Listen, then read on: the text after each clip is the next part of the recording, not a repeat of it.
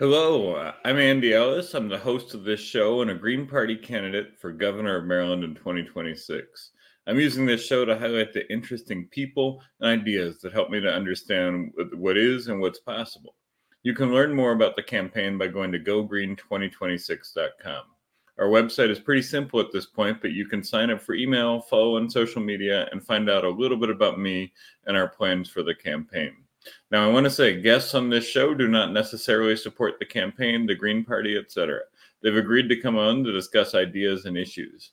Um, and so today, our guest is Lawrence Grandpre. Lawrence Grandpre is the Director of Research for Leaders of a Beautiful Struggle. His focuses include drug policy, criminal justice, police accountability, and community-based economic educational development. He's the co-author of the Black Book, and his work has been featured in The Guardian, the Baltimore Sun, Time Magazine, Black Agenda Report. He's also the co-host of the In Search of Black Power podcast. Welcome, Lawrence. How you doing? Hey, how you doing, Andy? It's good to see you again. Good to see you. Good to see you. Thank you for coming on today. Um, let's get started. Can you describe the framework that you use at LBS to address policy questions and political challenges? That's a good question. Um, if I can, I'm going to start by briefly explaining what we don't do. And what we don't do is what a lot of people do. And this isn't judgment on this practice, but what a lot of people do is they kind of see what things are hot in the discourse. And they may be a social justice nonprofit, they may be a community organization, and they kind of see where their interests align, where some bill that's moving, something that's hot in the conversation, and some people will even look for grants to hop on those advocacy campaigns. And, Professor Derek Bell, the so called father of critical race theory, might see that as an example of interest convergence, where you just kind of find some vehicle that's moving and you kind of attach your advocacy or organization to it. That's important. Things pop up in the discourse because they're important. But we've made an intentional effort to do something different. We're not a nonprofit. We've made an intentional decision to not be a nonprofit.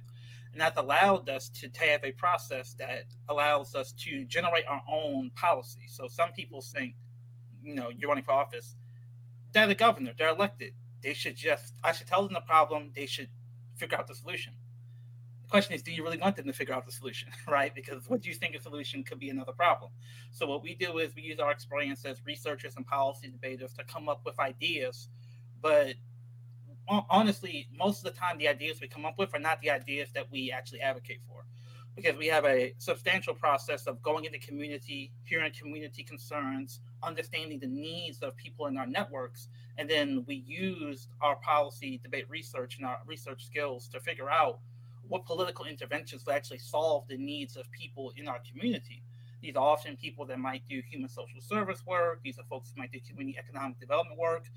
They usually have some sort of liberatory perspective or unique approach to how they do things, which might cause them to not be in the mainstream or cause them to be uniquely effective at what they do, but maybe don't have the time or because of the limitations of nonprofit status, don't have the ability to actually pursue the policy changes that would be necessary to expand their work or secure their work or expand their impact.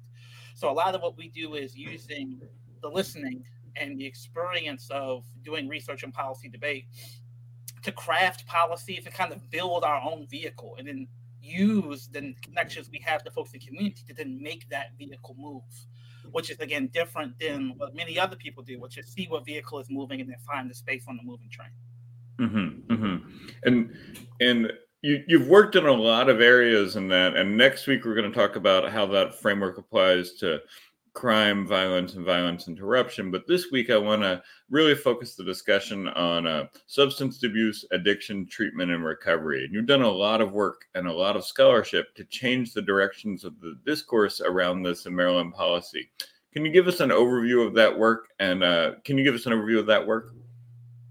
Yeah, I mean, I'll start by saying this work that I didn't come to naturally. Um, my father was an undercover narcotics cop for the Baltimore Police Department for part of his 20 years on the force. I grew up in the crack is whack era, and addiction is a hard topic in the black community. It's something that some people feel shame about. It's something that's not seen as a rigorous scientific issue. It's a spiritual issue. It's an emotional issue. People have been harmed by people suffering from substance use disorder in their family. But the more I did drug policy with cannabis work, or we worked on the part of the cannabis legalization bill that reinvested tax revenue from legal cannabis into communities impacted by the war on drugs. So I didn't care about doing drugs. I didn't care about addiction. I cared about the money. But the more I talked about it, the more I heard people talk about it, though, the reality of fentanyl and the reality of overdose just made it so evident that not only needs to be a response, it has to be a liberatory grassroots response to what's happening with addiction to overdose. Baltimore has one of the highest overdose fatality rates in the entire United States of America. In the moment, we have the highest overdose fatality rate in the history of the United States of America. And that's just unacceptable. So, given all that, we've sort of looked at the history of Black folks' intervention into addiction, studying things like, for example, pre-slavery use of cannabis in Africa, and African American community interventions to addiction, outside of the traditional medical model. Folks like Matula Shakur and the work with the Black Panthers and the Young Lords taking over a wing of a hospital in New York to do a treatment in Lincoln detox using acupuncture as a tool for opioid detox for Vietnam veterans, but also challenging the methadone establishment because in their minds, they're revolutionaries. They didn't want the government to control their supply, so they were challenging not just the orthodoxy of addiction treatment, but also challenging the medical establishment and the medicalization of addiction treatment. So this kind of led us to thinking addiction holistically as a response to economic deprivation, but also as a response to specifically racialized historical trauma in the Black community. And so, because of that, the responses we're going to need to have to the overdose epidemic in the Black community might be a little bit different than the so-called best practices and some of the things that are being funded in different parts of the country. So that kind of leads us to some of the work that I would have been doing around reframing things like drug decriminalization and the harms of drug criminalization away from just an individual person getting locked up for mandatory minimums for crack possession, but seeing as a systemic attack on communities and an extension of a larger desire for community social control. And sort of that leads us to rethinking some drug policy orthodoxy, some addiction policy orthodoxy, and just complex, in difficult spaces to see as black and white. It's a very gray area that isn't really a cathartic, this is the solution. But it's necessary for us to have the conversation about the basket, the assemblage of solutions we're going to need to address this problem. Excellent. And so let's talk about this report that you worked on, the communal impact of drug criminalization in Maryland. Can you talk a little bit just about the background of that report before we get into the arguments and the findings? Yeah. Open Society Foundation came to us wanting to basically begin to push in Annapolis some policy around decriminalizing the possession of opioids. The theory is that people get locked up for opioid possession. They're really just people suffering from addiction. It should be a public health problem. In jail, many people lose access to services, lose access to employment. They come out more susceptible to overdose. The stress of incarceration impacts their ability to have their tolerance of certain normal doses of drugs. It's just really bad. And they wanted to push a policy decriminalizing opioids, and we said we don't want to join that coalition right now for everything I just said at the beginning, because we were pushing cannabis legalization in the reparations perspective, but also because we hadn't researched the issue. But they came back and said, well, can we want to fund some research on the issue. And we're going to give, someone had a connection to OSF and they wanted to bring us in as a consultant. So we came in and consulted, did a 2-year process interviewing folks in community. Part of what I came to the conclusion was I'm glad I didn't join the Decrim Coalition because I wouldn't have been pushing the issue the way they wanted us to at the time. So what we found was a drug criminalization was really seen as a community impacting process, because when you're locking up 20% of some communities in Baltimore, we're in jail, some 20% of the male population, largely around cannabis and drug charges in the 90s. And that impacts the entire community. It impacts housing, it impacts nonprofits, it impacts churches, and institutional damage is done through that mass incarceration. So you need to think of decriminalization as, first of all, decriminalizing being black. So you can't just decriminalize drugs, because if it's about racialized social control, they'll just find new vectors of social control. So things like traffic stops go up when you decriminalize cannabis, for example. So you have like a net widening effect where cops find other reasons to pull you over. If you're in chaotic addiction, you're on the streets, you're loitering, you're doing public urination. There are anti-homelessness laws. There's all these other reasons for cops to mess with you that are not impacted by decrim. Well, decrim will be short for opioid decriminalization for this purpose. And just the mainstream drug policy community wasn't thinking about that. They were not serious about community reinvestment. In fact, what they were saying was this will be a cost-saving bill because cops are wasting money policing low-level drug crimes. Mm-hmm. And they were like, well, if they don't police the drug crimes, they'll save the money, then we can reinvest that saved money in community. And at this point, I have to laugh because it's like, you don't know how budgets work.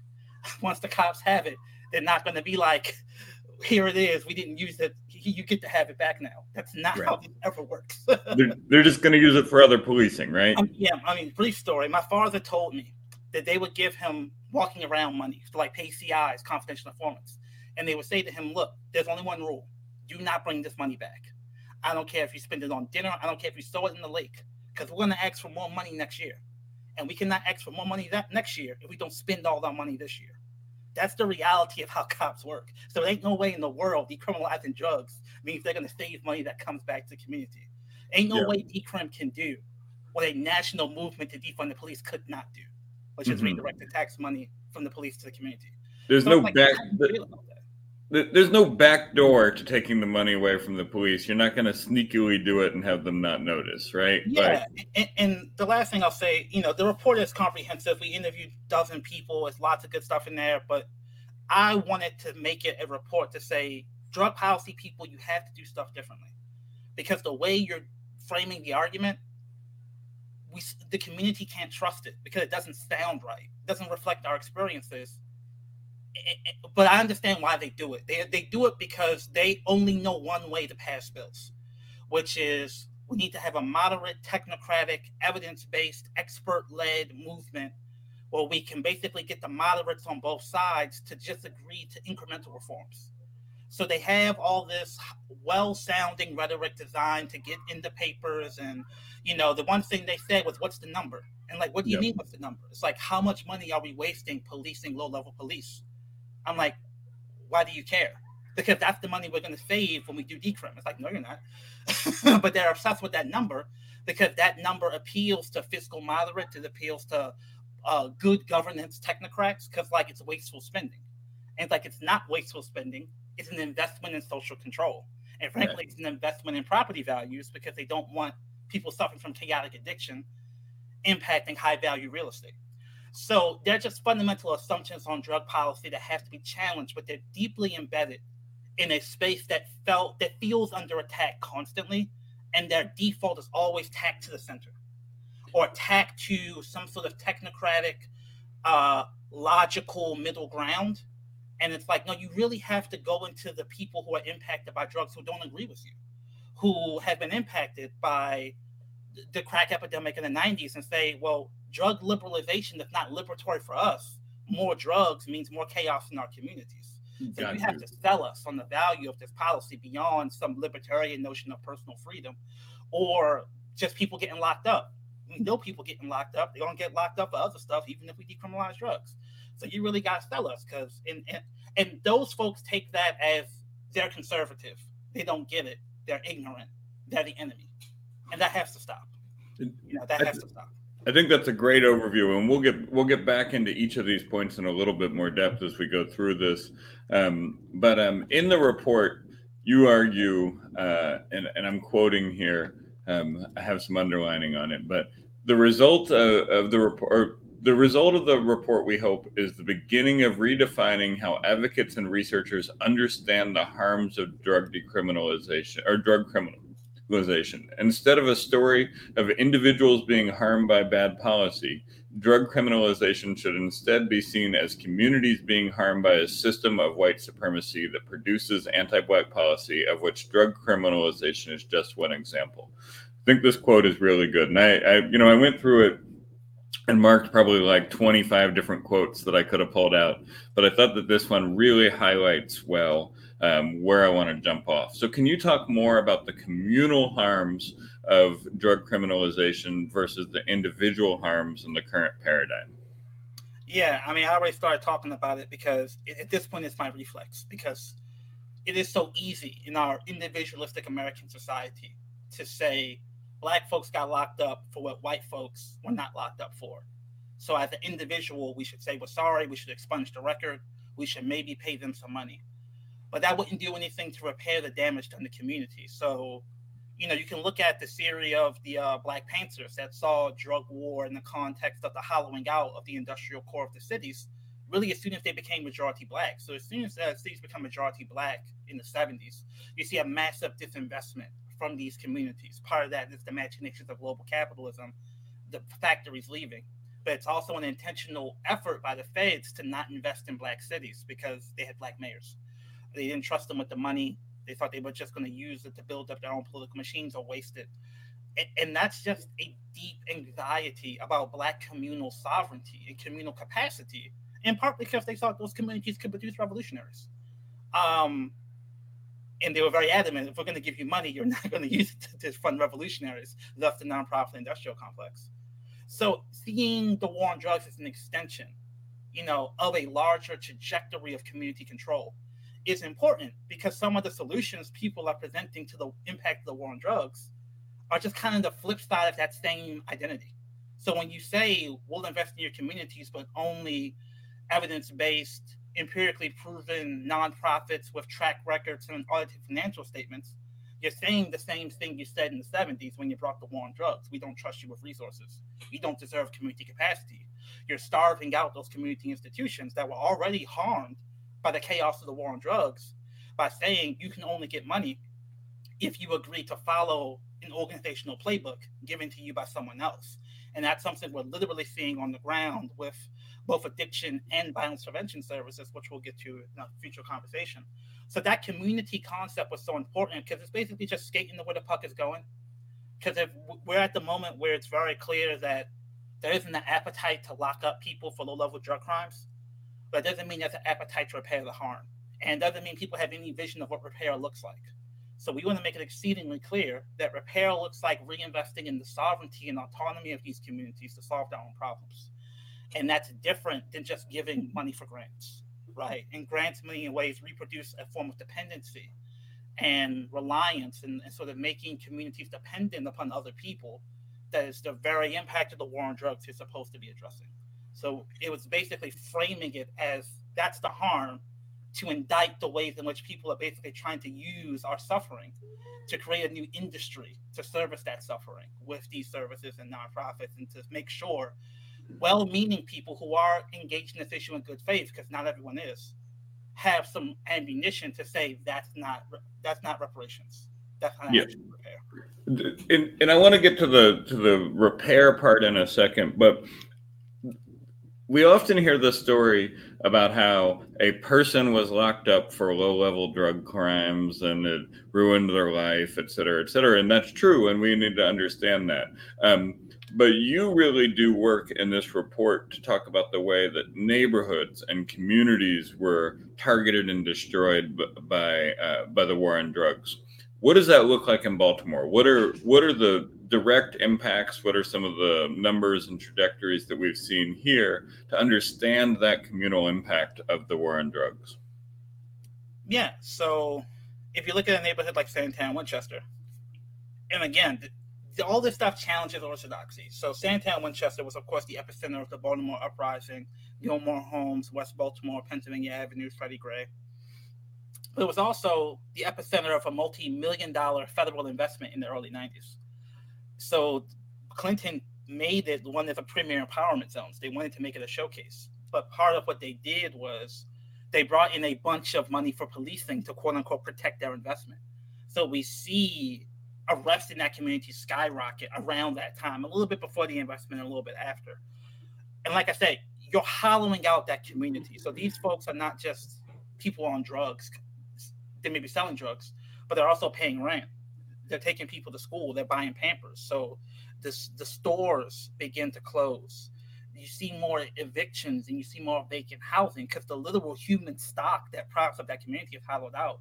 You have to think of it in terms of part of the secret of this series: assume black people are human beings, assume poor black people are human beings, and project into the future all the institutions and all of the community infrastructure that would have been created if those people had been in the community. So if you assume these folks are pathological and they can only destroy community, this argument doesn't make sense. But if you assume these folks are human beings and are part of a larger fabric that's feeding into sports leagues and churches and corner stores in the community, you can look at all the institutional infrastructure that never got a chance to be created. And then you begin to understand why these communities have disparate long-term outcomes. So, so the reality of the hyper incarceration in these communities makes it so that they don't have the community infrastructure to produce anything in their community that could give folks an alternative to the street life. Mm-hmm. So high crime communities are high crime communities not despite arrests, but because of arrests, because of the mass incarceration. And that's because of the impact they have hollowing out community institutions that would then create alternatives to criminogenic behavior. Folks like Todd Clear, formerly at Rutgers professor, makes this argument. He calls it coercive mobility. I don't think we need Eurocentric theorists to justify what's a very intuitive, logical argument, but there is some empirical validation for this claim. He looks at communities in Tallahassee, Florida, where if you literally project same community, it's literally the incarceration rate that's the only variable that determines future incarceration rates, right? So same poverty, same war on drugs, but the hyper incarceration targeted in particular communities. We didn't have a war on drugs. We had a targeted hyper focus on locking up Black folks in particular communities. We didn't have mass incarceration. We had targeted hyper incarceration. So seeing the war on drugs as targeted hyper incarceration changes how you view the story of these communities and what you need to do to solve that problem. And so you get this trajectory from deindustrialization, Black Power movement, civil rights, deindustrialization, Black Power movement, war on drugs. And what I hear you saying is the war on drugs is a targeted approach to take out the power of Black communities, which were starting at that time to emerge as politically independent forces. Is that part of the argument that you're making there? I think that's an essential part of the argument that usually gets left out. Obviously, I think that the big thing is the hyper incarceration, but why does it come about? It comes out of this larger trajectory of anxieties around Black revolutionaries, anxieties around Black men, and desire to have some social control over them. But yeah, the numbers of there were folks studying incarceration in the 80s saying, man, we never projected incarceration to get this bad, but at least it can't get any worse. And then the 90s happened. And the 90s were really driven by criminalization of cannabis as a critical vector for incarceration, and even seeing like the crime decline of the 90s and 2000s as the Black community choosing to build itself up in terms of its civil society. And the whole crack is whack movement in some ways is top down, George Bush BS, whatever, but it's also to some extent organic within the Black churches and Black CDCs. And when people say we don't know what caused the great crime decline of the 90s and 2000s, great murder decline, many people say, well, you can just look at Black people choosing to change the culture of their communities to say this is unacceptable. And even the shift from crack to cannabis, things like shifting from cocaine rap to the chronic, Dr. Dre's The Chronic, like that was a cultural shift away from selling cocaine to selling cannabis. And part of that was cannabis was seen as less likely to generate violence. And even that becomes criminalized within this context of hyper incarceration. So seeing the interplay of Black community agency and a police state designed to quash that agency becomes a necessary political framework to frame policy to repair the problem, because you got to know what the problem actually is. The problem is the anxiety of America around Black community agency. Right. And I think there's a place in the report that you either say or one of the interviewees says, like, we need to make it, basically, I'm paraphrasing, we need to make it not a crime to be Black in America if we want decriminalization's efforts to decrease the police interactions with Black communities. Yeah, you have to decriminalize Blackness for decriminalizing drugs to mean anything. And again, that's a thing that's kind of like a tweetable phrase. It's kind of like a pithy phrase. But what I'm really talking about is Black community sovereignty. Black institutions, obviously, not just me as a Black person being affirmed and getting to not be arrested. Like, we have to decriminalize Black civic life. And the Black institutions that I created, you have to let them cook, essentially. You have to let them flourish and be resourced to do what every other community does. And that's difficult because, again, even anti-austerity progressives will say, well, we need to make sure none of the money is wasted. We need to make sure that we protect the policy by having the most stringent focus on anti-corruption and wasting money. And obviously, sometimes money gets wasted and you do what you can to have accountability. But the reality is people need space to experiment. They need space to explore. They need space to fail. And that's the distinction between reparations and just funding. So, like, when you're just funding stuff, like, maybe some of this stuff makes more sense. But if you care about reparations, if you care about repairing the civic fabric and community autonomy, you have to give them local control to figure out what they want to do with the money. And that was a big part of the reparations policy we passed. And that, frankly, needs to be more of a conversation in addiction spaces. Because a big part of addiction is hopelessness. There's no reason to live in society that's more fun than being high. And that isn't just a question of poverty, it's a question of autonomy and feeling like you have no control over your life. So the idea of community self-determination, I think, is really integral to understanding that it's when you feel powerless. That's an addiction-agenic condition. And that you can have powerlessness through austerity, just like you have powerlessness through feeling like the white nonprofits and foundations that control your community are making you play a dance and pulling the strings that keep you from getting the resources you need. Let's talk more about that nonprofit point for a second. Another point that you and the interviewees make in this paper is that the current policy approach to substance use and addiction is driven by universities, nonprofits, and philanthropy sector that seeks to profit by controlling Black communities, and they are doing their experimentation with their evidence-based things, but that they are controlling the ability to own the space and to design the experimentation. Talk more about the nexus of nonprofits, universities, and philanthropy in this sector. Yeah, this is a very important, I think, under-discussed topic. I think it's discussed in generalities and not in terms of specificity, so I'll try to be specific. So, for example, you have approaches to addiction that have a more spiritual theory of what it means to repair someone as a theory of addiction treatment. Some people link this only to 12-step and only to the most regressive versions of 12-step, which can be very confrontational, which can be very overtly religious to the point of being, hostile to any questioning of religion. You cannot legally be mandated to go to 12-step in this country because it is, like Jesus, religious violation, church of state. So they say all that stuff is bad. Really, they don't say in public, like only stupid people do that. We need the real hard science, the evidence-based stuff, and that's methadone and Suboxone. Now, methadone is coming for a lot of criticism because in America, it is essentially oftentimes a profit-based system that gets to get reimbursed through Medicaid. But the idea is that, it's a public health problem. You just need to replace the chemical with a new chemical. And the community's experience of methadone is mixed, but it's important to understand that it is not the community's experience that the chemical is at the core of the problem.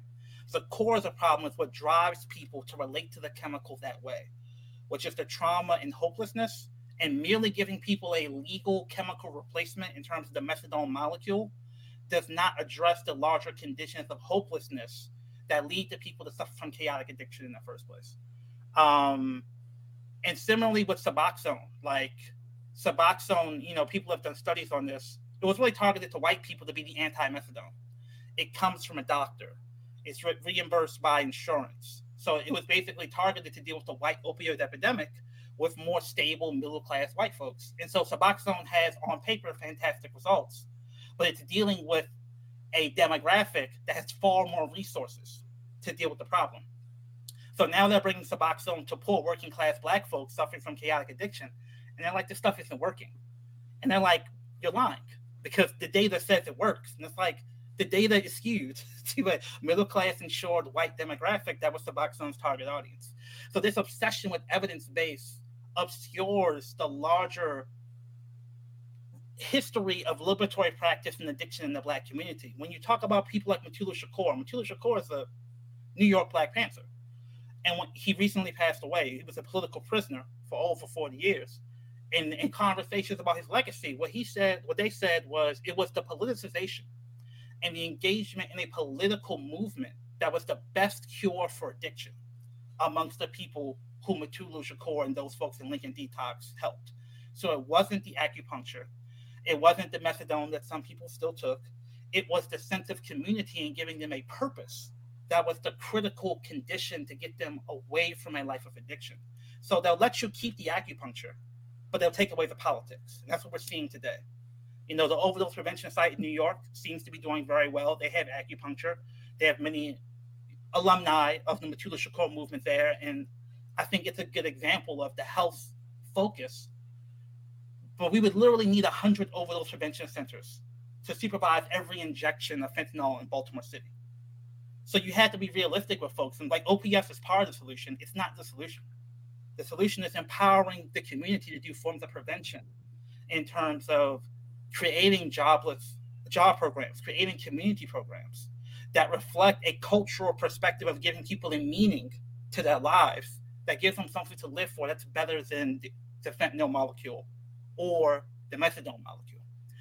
And that is seen as very frustrating because a traditional Eurocentric, progressive, academic space has no space in it for that spiritual context. And what it sounds like is, yeah, it'd be great if we got rid of racism, but we can't. So the best thing we can do is methadone.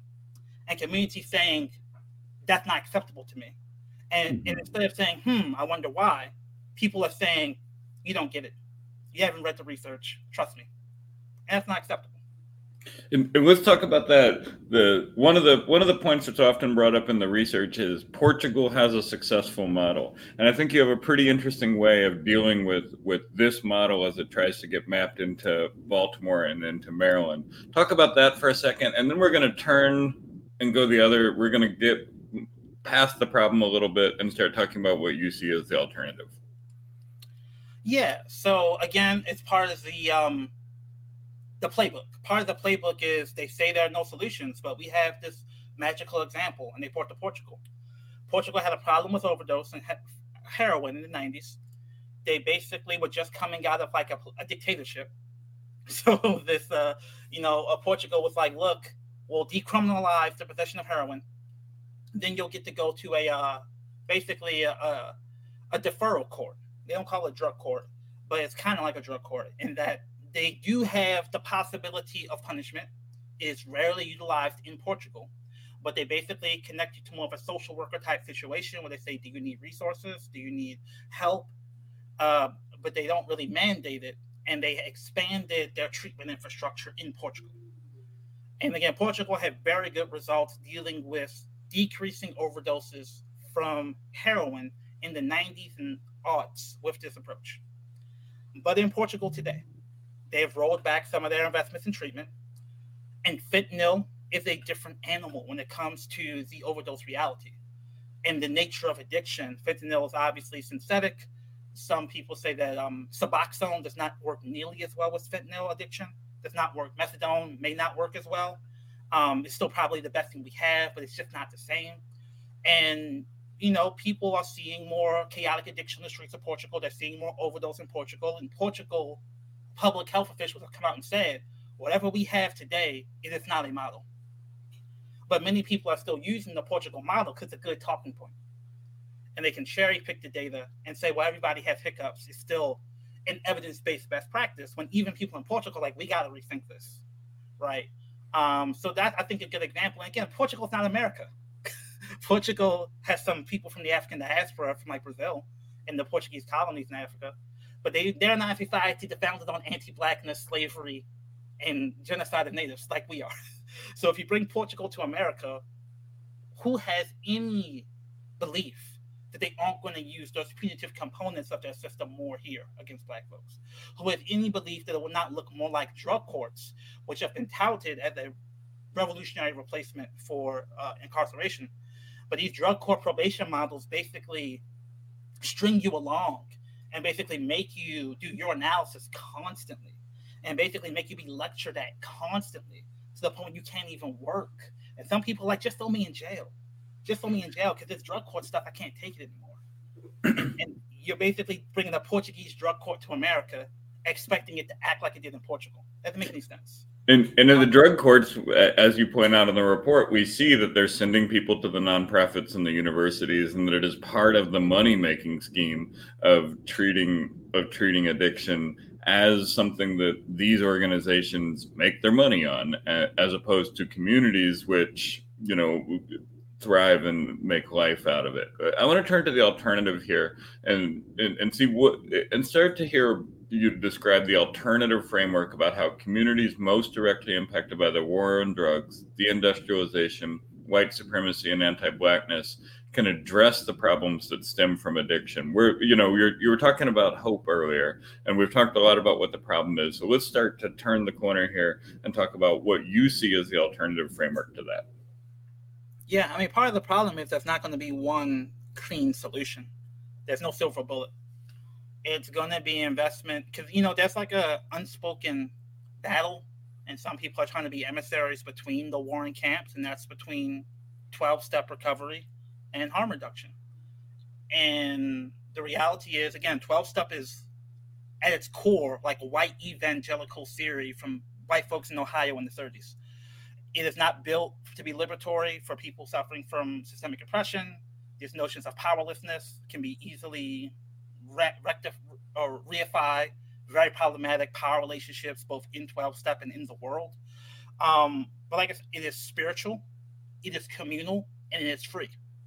So in that world, Black and brown people have used this larger 12-step framework and are trying to take the best pieces of it to do their own version of liberatory recovery work that oftentimes progressives and academics can't see because they're so blinded by, I think, the very clear limitations of the 12-step framework as it came down from the white folks in the 30s.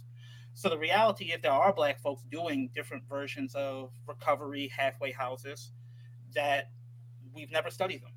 Most people don't even talk to them. We don't even know they exist. And part of that is the Black community's reticence to think about addiction beyond just the turn to Jesus and get saved type of mentality. But they're doing interesting blending of pieces of harm reduction and obviously 12-step stuff. So some people are like, I'm not going to stop you from smoking weed, but can you at least buy it from the dispensary? Can you smoke less? Right? And so it's like, I'm not going to kick you out for smoking. And not all 12-step places work that way. Some people do kick you out for using your prescription drugs. But that complexity and heterogeneity, you only understand it when you immerse yourself in seeing that space. So it's about investing in an expansion of liberatory, grassroots, community accountable addiction treatment across the spectrum, which will include methadone, which will include Suboxone, which will include recovery, but all of it. All of it should be tied to a larger community investment agenda, a larger economic agenda, and a liberatory, culturally conscious agenda. So you shouldn't have, I joke about Suboxone, but a positive outcome for Suboxone is you can get the film strips of Suboxone mailed to your house. It's like if you're just in your house eating Suboxone, playing video games, you're not overdosing. That's a victory in the public health perspective. That is not a victory in the communal perspective. Because that person isn't engaging in community, restoring themselves. They're just not overdosing. Not overdosing is not our vista of liberation.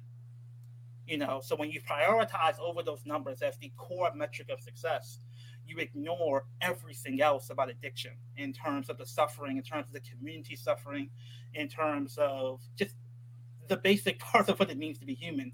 You limit it all down to one biological factor that you can measure. Did you die of overdose?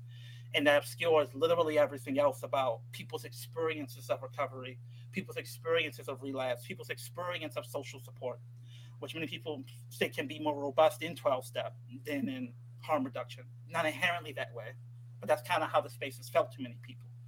And it all has to be tied to legitimate working with the community organizations that many people see as part of the problem in the drug policy space, which are homeowners, churches, community associations.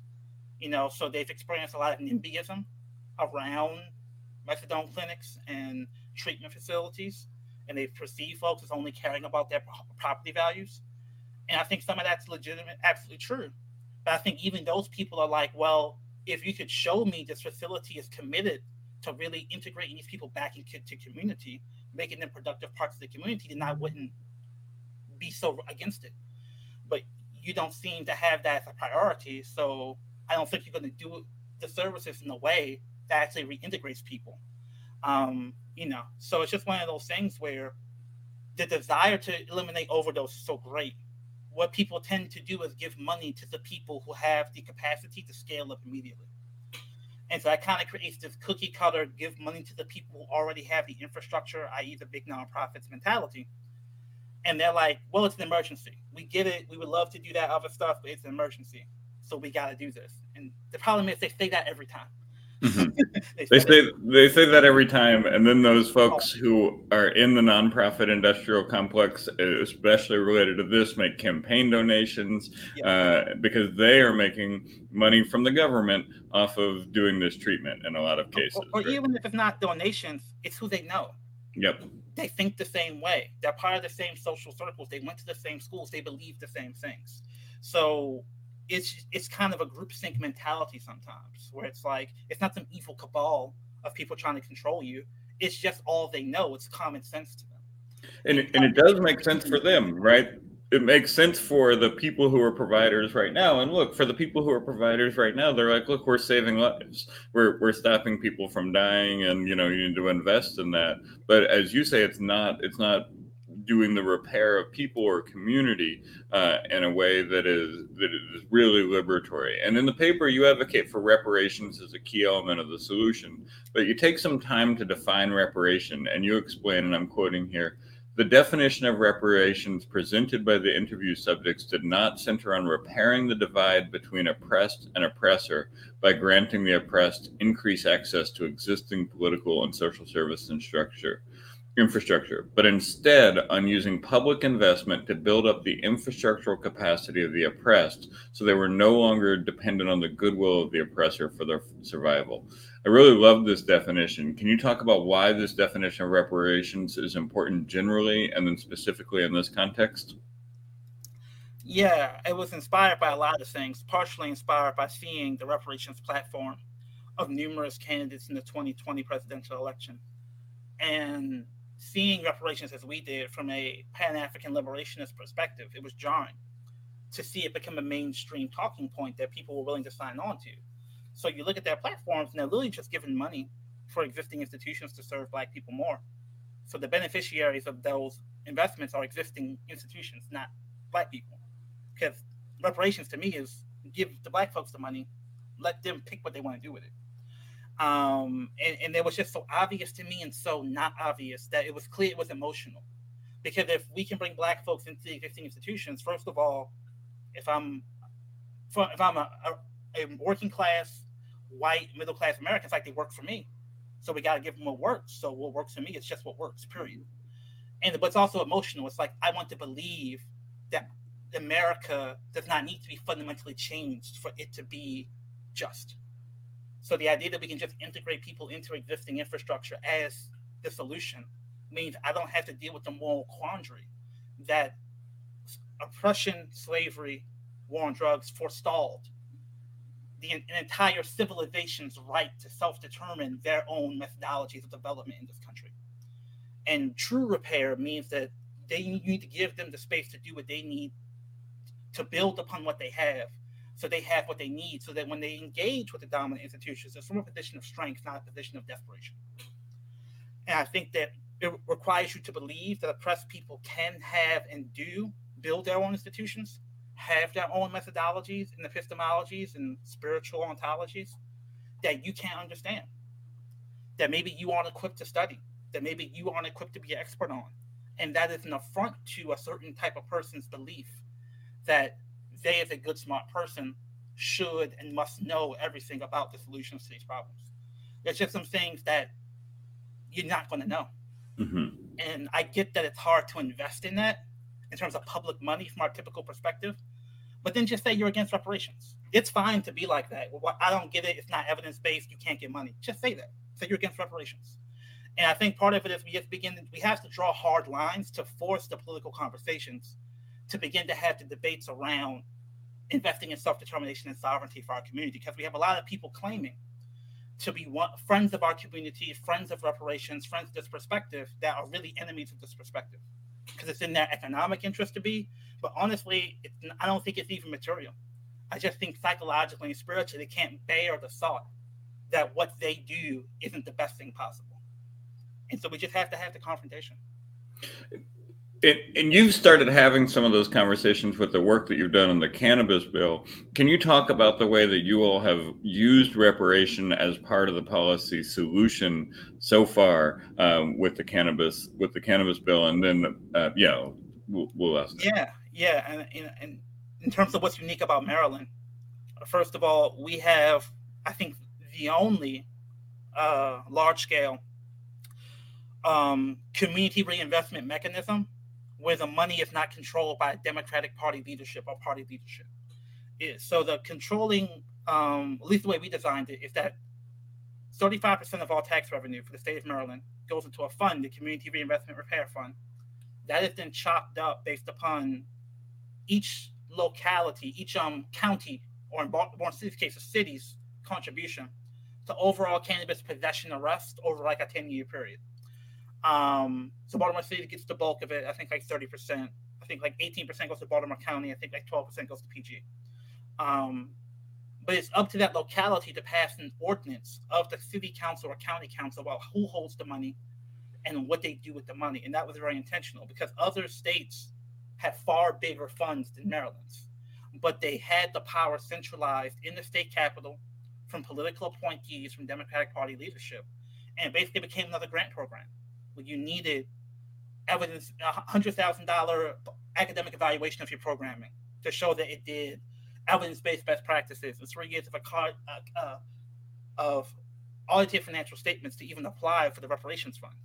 I'm like, well, if it's reparations, these folks may have been in jail. They're not going to have all that infrastructure.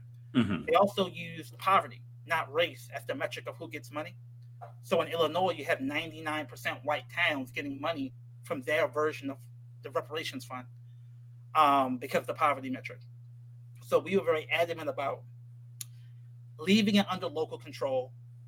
But in Baltimore, we took it a step further, because we had the city council pass an ordinance that creates a reparations commission where the appointees are appointed by city council people to basically study the harm of the war on drugs and determine when investments will be reparative of the harm of the war on drugs.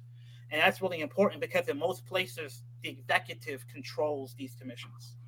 And we were very adamant that the executive should not control this commission, because the executive, it's a multi-million-dollar effort to run for mayor in the city. Mm-hmm. You have a lot of people who have sway over you. You just know a lot of people who are tied to big institutions. But a city council person, that's a few thousand votes. That's $10, $20, $30, $40, $50,000. If you have 50 people in your neighborhood who trust you, that city council person has to really care what you think. So it's nothing about city council people that makes them inherently better at this than anyone else. It's just they're more susceptible to bottom-up democratic pressure than any other person in this ecosystem who could be the decision-making point. And ultimately, that's what community control. You can only offer infrastructure for community to manifest their power in most effective ways. So we did that in Baltimore City. PG actually passed a very similar bill to us, and we're going to try to get similar bills passed in Baltimore County and Montgomery County. And then that becomes the vehicle for funding and developing these community institutions that help in the fight against addiction. Absolutely. We also have one of the lowest cannabis tax rates in the country. So there should be, I would like that to be much higher. But also we're looking at other sources of revenue. We're looking at progressive taxation when it comes to increasing income tax, taxing the rich more, capital gains tax. We're looking at the opioid settlement money. But people always say, reparations, who gets it? How do we actually manifest it? So our point is you have to build the political infrastructure, and you have to start at scale. So you have to start handling a few $1 million a year, but you don't stop there, because that's not going to meet the need. So whether it's opioid settlement money, progressive taxation money, you can build up to $5 million a year, $10 million a year, but you have to build the infrastructure, do the work it takes to bring dissenting people together to actually come to some sort of consensus on ways to invest and fight politically to protect those institutions from co-option and from the attacks that are going to come from the establishment. And that doesn't mean they're perfect. It doesn't mean they're going to make perfect decisions, but it means that it's a legitimate vehicle. It's political artillery. You know, Lawrence of Arabia. It's one of my favorite movies because it talks about self-determination. The Arabs need artillery, and they keep asking the British because they're fighting the Turks. And the British are like, yeah, sure. But behind their back, they say, well, we give them artillery. We've made them independent, so we can't give them artillery. That's kind of how the democratic establishment is with community-controlled infrastructure for our people. They always say they will do it, but if they ever gave it to us, we could turn it on them. So they're very, very reticent about us actually controlling the artillery because they don't know who we'll use it against, right? So I think this is legitimately the type of way you have to think about this work. Like you're fighting to carve out as much freedom, and it's a battle. It's a battle not just in terms of, because this is a few $1 million a year. This isn't reparations at the scale of the violence. We know that. But it is the beginnings of autonomous community-controlled political artillery. Uh-huh. And when you have that, then you have, a deterrent. You're in the fight. And that doesn't mean it's perfect. That doesn't mean it's always going to do what you want. But the value of having these locally controlled political artilleries, I think, have been lost so deeply because we want them to be perfect. We want them to be pure.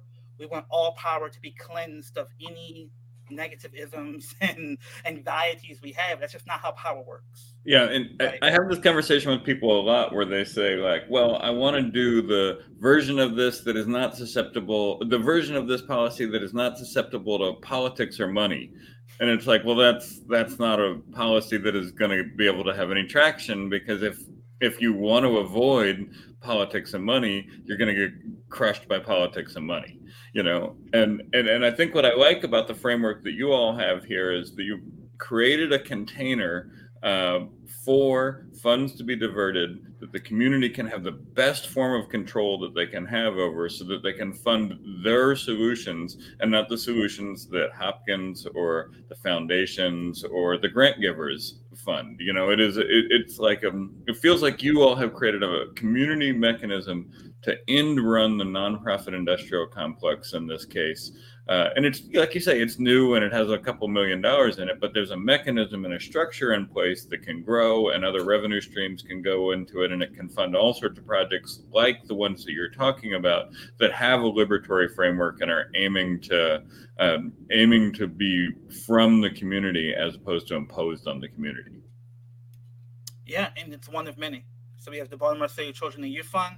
We have B City in West Baltimore, doing investments in community.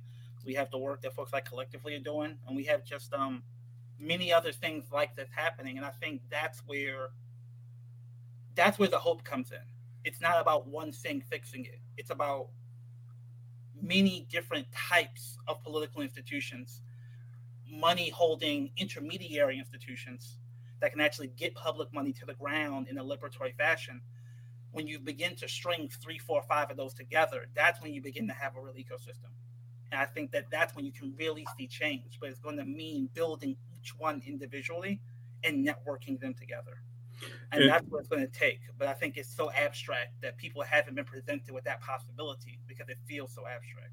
Yeah, no, I think that makes sense. But I think you're starting to put it into concrete terms that make sense and sound like policy, sound like you have a policy that goes with that framework. And I think that we'll turn now to this Maryland Matters commentary that you wrote in November of 2022, where you're talking about some of the policy. There you say, even in places championed by harm reduction advocates, there was a failure to invest in grassroots addiction service, in a grassroots addiction service ecosystem before drug decriminalization, leading to community backlash and limiting the effectiveness of these programs. Investing in a community-controlled addiction treatment infrastructure is not only a prerequisite to effective implementation of drug decriminalization, but it is necessary to garner the political support from the Black community needed to pass the harm reduction legislation. I think that what I really love about the way that you write this here is that you're saying that those community control structures must happen before we get to the specifics of the drug policy conversation, as I read it. Is that a fair reading of that? I think it can happen at the same time. But this is largely about Oregon. So many people know Oregon decriminalized many so-called hard drugs in 2000. It's a ballot initiative 110, I believe. And they had to go back and modify it a few years later, actually taking some money from cannabis legalization funds to begin to invest in the addiction treatment infrastructure. Because people's experiences of what was happening with drug addiction had changed so drastically. Part of that's the pandemic, part of that's fentanyl hitting Oregon later than some other places. Um, but the reality is that even advocates of the policy did not feel that there was this sort of comprehensive investment in community infrastructure, because you are trying to defer people from prison to treatment, and that means you need to have treatment beds available. So if you're going to do a decrim policy that takes people away from prison, and again, voluntarily, not involuntarily, but voluntarily to treatment, which again, Joe Biden loves to say, we'll force them into treatment. That's not good.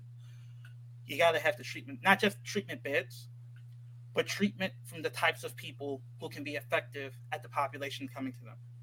The population coming to them is very diverse. It could be doctors suffering from addiction. It could be, very, very religious people. It could be very, very politically radical people. And that's difficult, because that means you need to have a diversity of treatment providers who can work with different types of people. But that's the type of forethought and specificity you need on the front end. So, that doesn't mean that like the self-determined recovery that does African-centered treatment and spoken word poetry is not going to be for everybody. But I want them to have more beds. I want them to be able to train more people to do the type of things they do that are effective. Because if the addiction population is things like the jail population, which we know it does, more people are going to benefit from that than many of the methodologies being dominant in the sector right now. Right? So it's not about universalizing a particular perspective, because some people don't want all that. Some people like the more hardcore, rigorous boot camp type stuff that works for some people. But we have a lot of that in space, and we don't have a lot of the investments in spiritual technologies outside of traditional Christian 12-step. And I think that's, again, something that the progressives aren't good at, because they're just skeptical, many of them, of spirituality and religion, full stop. And the reality is that many of the most effective treatment providers in this space historically for the Black community have been religious treatment providers. And so that's just doesn't mean that they have the secret sauce just because they say Jesus. You should evaluate it. You should see what works and be rigorous and figure out what methodologies work specifically. But that means you need to have an infrastructure. You got to have evaluators. You got to have trainers. You got to have trainings. You got to have buildings. You got to help people with their paperwork. You got to get people certified. You got to build up a peer treatment ecosystem. The peer system of addiction treatment is one of the most, I think, effective non-traditional academic certification systems in providing people with experience to do treatment. Doesn't mean that all peers are good. Some of the peers are like some of the meanest people on the planet when it comes to addiction, because they're like, this worked for me to save my life. You got to do it just the way I did it. Mm-hmm. It's complicated. It's difficult, but you need to be serious about the workforce training and the infrastructure development, because when you do a system like decrim saying you're going to offer treatment, and the treatment either doesn't exist or it's all one thing, whatever that one thing is, even if it's the most evidence-based whatever, you're going to have a problem. And Oregon is now facing the potential that people are potentially going to vote to rescind that decrim policy. And again, people in Oregon are like, this is BS, this is conservative, this is Republicans, and like, I'm sure it's some of that. But it's also a lot of working class people that's like, I don't like the results. Mm-hmm. And I think having a legitimate conversation with them, listening to them, and taking their feedback seriously is important.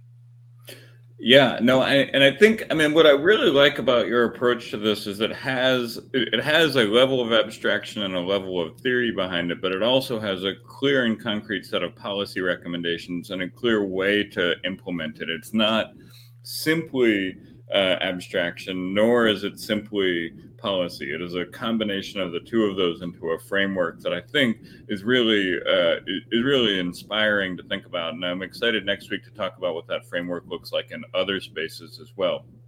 I want to ask two quick questions about the politics of this.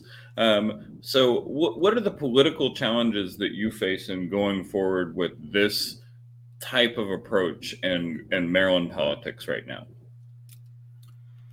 I mean, I'll start with the most proximal challenge, and I think it's our community has been deeply traumatized by drugs. So many people, I mean, I don't think there's ever been a full accounting of just what crack was to the black community. Because it wasn't just addiction. We've dealt with addiction at least since the 70s. You know, the heroin epidemics from people coming back from Vietnam. Um, crack uniquely because people were able to dose multiple times per day. It was an upper. So people spent more money on crack than they did with heroin because they were able to. It's just the nature of the drug biologically.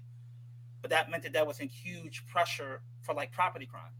That means that there was huge pressure to like people using in houses, people selling in houses, people getting evicted, people getting kicked out of public housing, people getting their houses raided by police.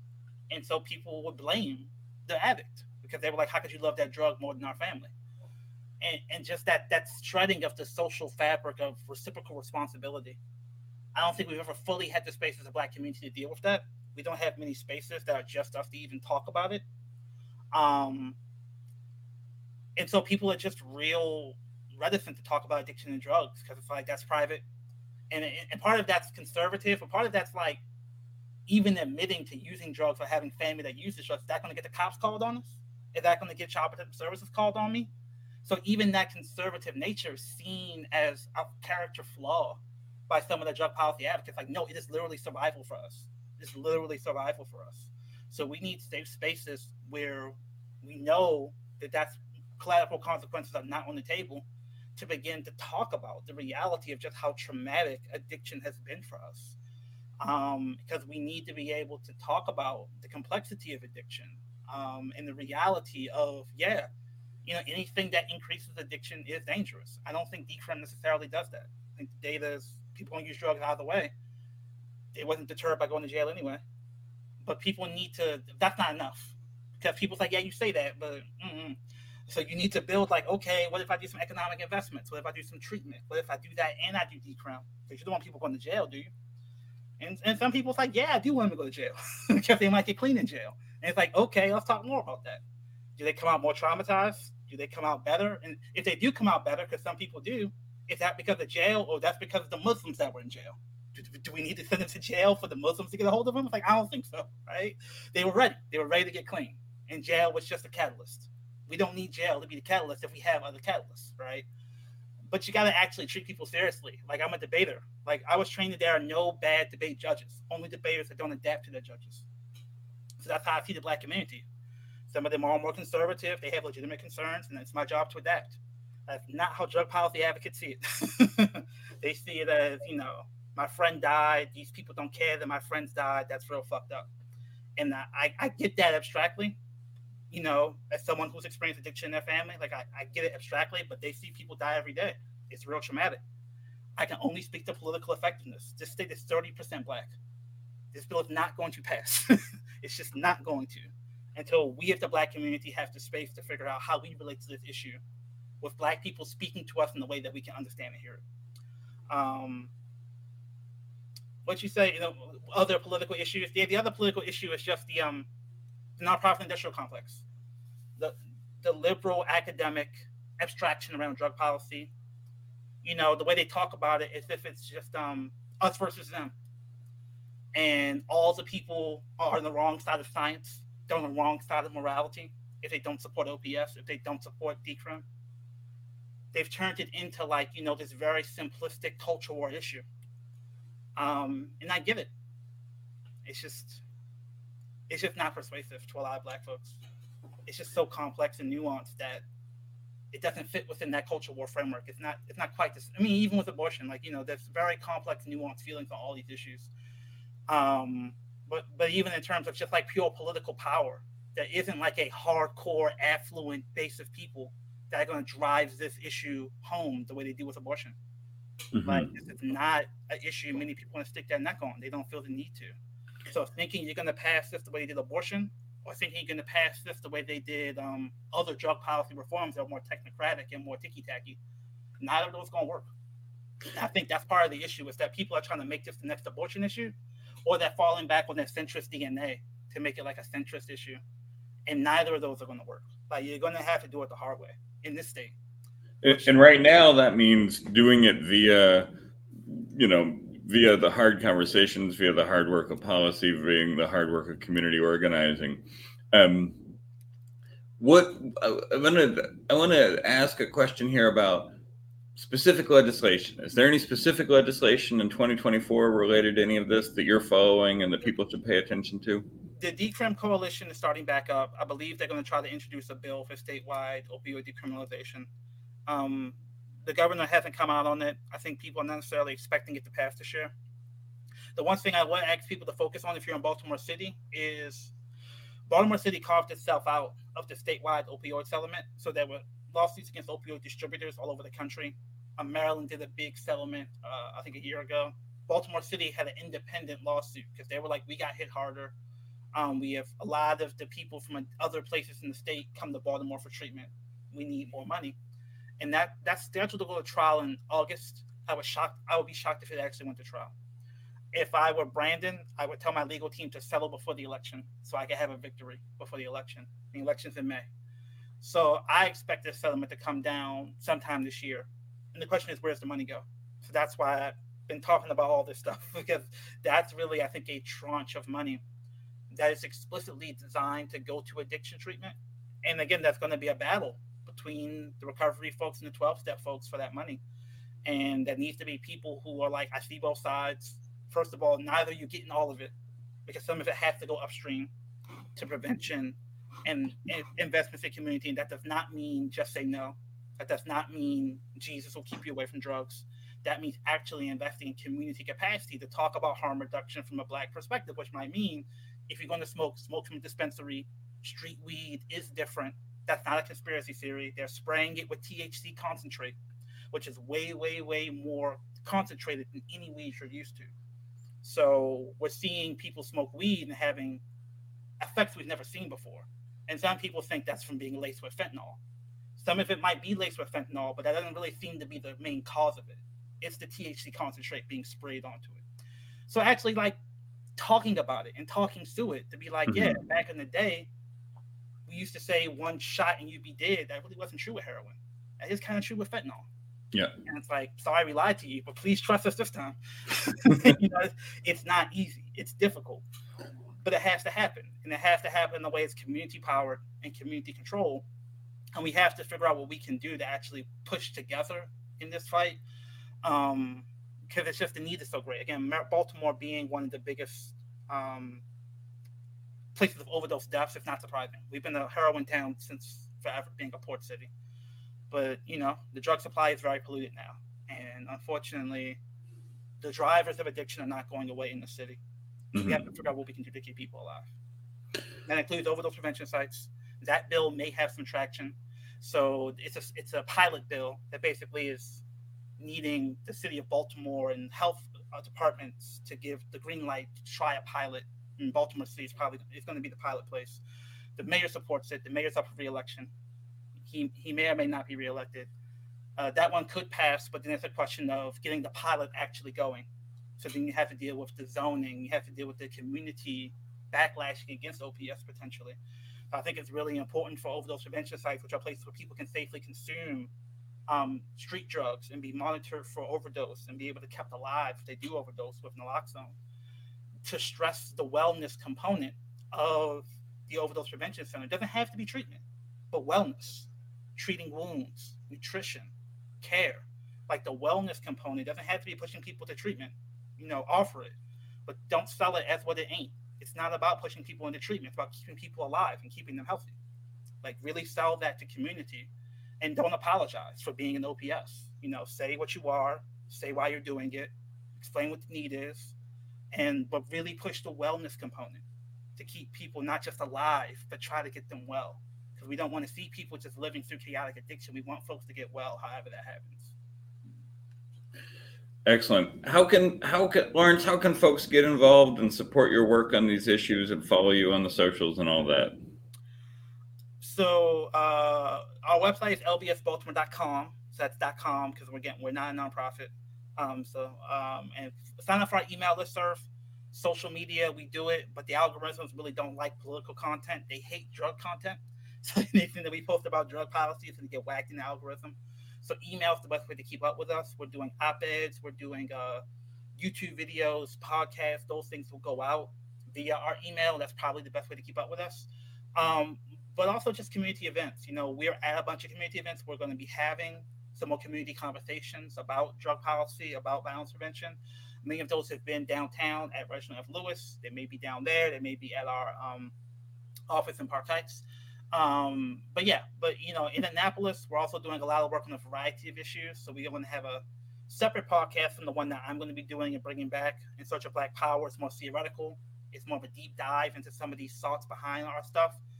Streets to the State House is another podcast we do, led by Director of Public Policy Davon Love. He's talking more about the concrete, nitty gritty impacts of Annapolis, but also the deeper political reality of what's happening in Annapolis that impacts your life in Maryland, in Baltimore City.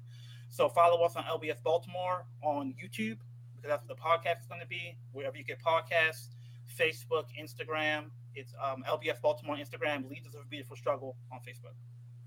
Excellent. Thank you, Lawrence. We will put all of those links into the show notes, and we'll put the links for the report that we talked about here and the Maryland Matters article as well.